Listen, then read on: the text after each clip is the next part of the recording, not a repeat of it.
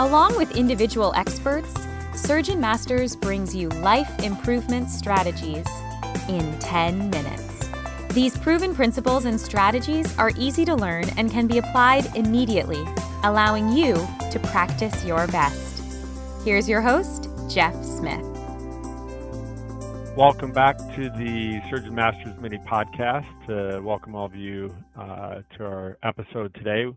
We have a guest today, Dr. Errin Weisman, a family medicine physician and physician coach. Errin started coaching physicians in about 2015 and is gaining tremendous experience with that and has done a lot to deal with physician and surgeon wellness, burnout prevention, and wanted to welcome you to the podcast. Yeah, thanks. It's not too often that a family doctor gets to hang out with some surgeons. Only in like the old school doctor's lounge.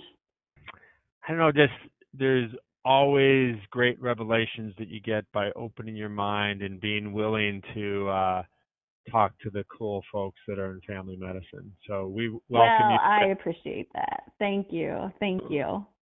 We sometimes get a little resistant to others telling us how to do things, but I think you're invited. We want you here and we want you to share your perspective because I think you've learned quite a bit in your career and in doing a lot of this stuff.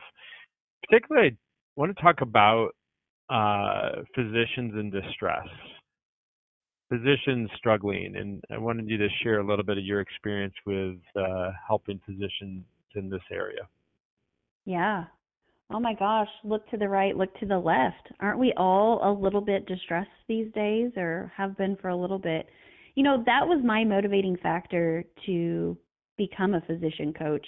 I was receiving coaching in 2014 when it was like the worst year of my life, and looked around and was like, oh my gosh, we need this coaching stuff in medicine. It's absolutely fundamental. We needed it day one in medical school, all the way through residency and fellowship, and most certainly when we get out into practice. Because there's so much that we're just dealing and juggling and balancing, whatever you want to call it, that when that gets out of kilter, it's no wonder we get off base and then we get labeled as distressed. So I'm really excited to have been helping our colleagues for the last 4.5 years, really help develop what they want for their life and their practice, and then really push them to go after it. That's awesome. And I know that I've been on some panels and groups that have dealt with the issue of depression, suicide, some of these other really tough topics when it's a colleague. It's somehow that when it's a colleague, there's a degree of discomfort for many of us in that area. How can we do it? How can we get more comfortable helping each other? Well, I have to share a story to start with. So it was while I was in residency. I was coming off of like a night's rotation on medicine. I was like 3 months postpartum, trying to pump, first baby, just an absolute mess. Left the day before, my husband and I had just a huge ass fight, like one of those like, I'm done, we're getting divorced kind of situations. And I remember sitting down in the residence room and just my hands on my head and just like silently sobbing at my desk. And one of my colleagues came over, his name's Dr. Jones, and he just put his hand on my shoulder and he said, I don't know what's happened, but how can I help? And I really didn't even want to talk to him. I didn't want to open up and say that my life was falling apart. But he asked me again and he said, seriously, Errin, how can I help? And that experience alone taught me how you approach a colleague. I mean, first and foremost, you just be brave. When you see somebody silently sobbing, or you just get the feeling like shit has just hit the fan, or they are having a horrible day, you just get that courage and ask them, just totally openly, how can I help? And then next, you just sit there, non-judging, non-biased, maybe even say something like, hey, I'm taking off my white coat and I'm just sitting here as your friend, and just wait. And the third thing is, what Dr. Jones did for me was he didn't try to fix anything. He just wanted to hear.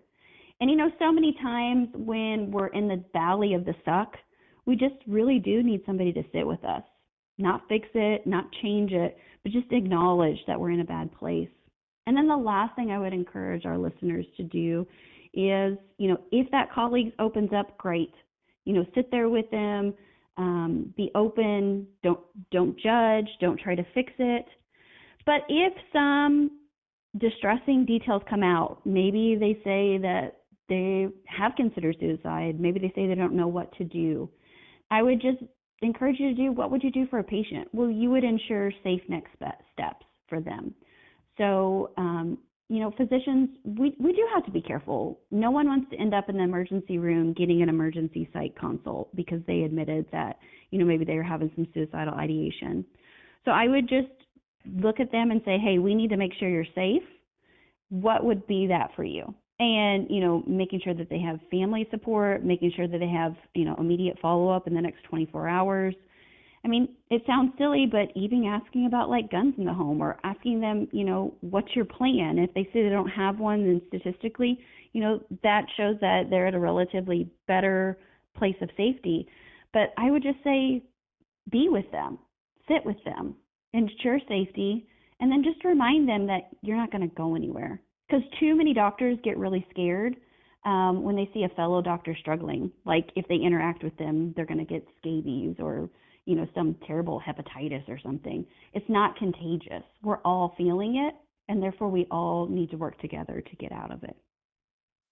That's awesome. I mean, I was laughing a little bit because I felt a little bit like there might be a little contagion on the downer part, but I think you're in the position to be the brave one in that moment, and that's the time to step it up and do the things that you suggested of, listening in particular, trying not to fix things, show support, ensure safety, and give them an avenue for some follow-up. So those are great comments. The other thing I was thinking is that, if you think about just the number of people that have at some point in time in their life and career had suicidal ideation, if you simply were sharing that and that led to, all the rocks falling down the hill, the whole rock slide effect, how traumatic that would be to a professional, and one of the reasons they would potentially not want to open up. Yeah, it's huge. Actually, there's been some studies in my demographic as a early practice female physician. It's right now about 40% of us have some sort of suicidal ideation right now. So it's more common than you think. And it's just that doctors are not talking about it. And the scary thing is, when a doctor does finally commit to ending their life, there's no second chances. We typically know how to do it, and we know how to do it well. So that's why it's really important to be talking about it and saying, hey, this is not unusual. Because when you get in a place where you're so down, where you feel so trapped and so stuck that death is the only way out, I mean, there's a lot of doctors who in this climate will not admit that. They will never admit that because of the degree of the invasiveness of licensure and credentialing. But I just want to encourage everyone out there that you're not alone, that you're not the only one feeling this way, and that there is help available for you that does not require getting put in the padded room and getting your license stripped from you. So spectacular information. Thank you. And do me a favor, just one quick statement on our key message to the folks. Yeah, I would say just be brave and ask. How can I help? Thanks so much, Dr. Weisman or Errin. Thanks for being with us. There you have it. In less than 10 minutes, this is Jeff Smith along with Dr. Errin Weisman. Until the next episode of Life Improvement Strategies for the Surgeon Who Wants More. Ciao. Now, take 10 minutes and put your plan into action to practice your best.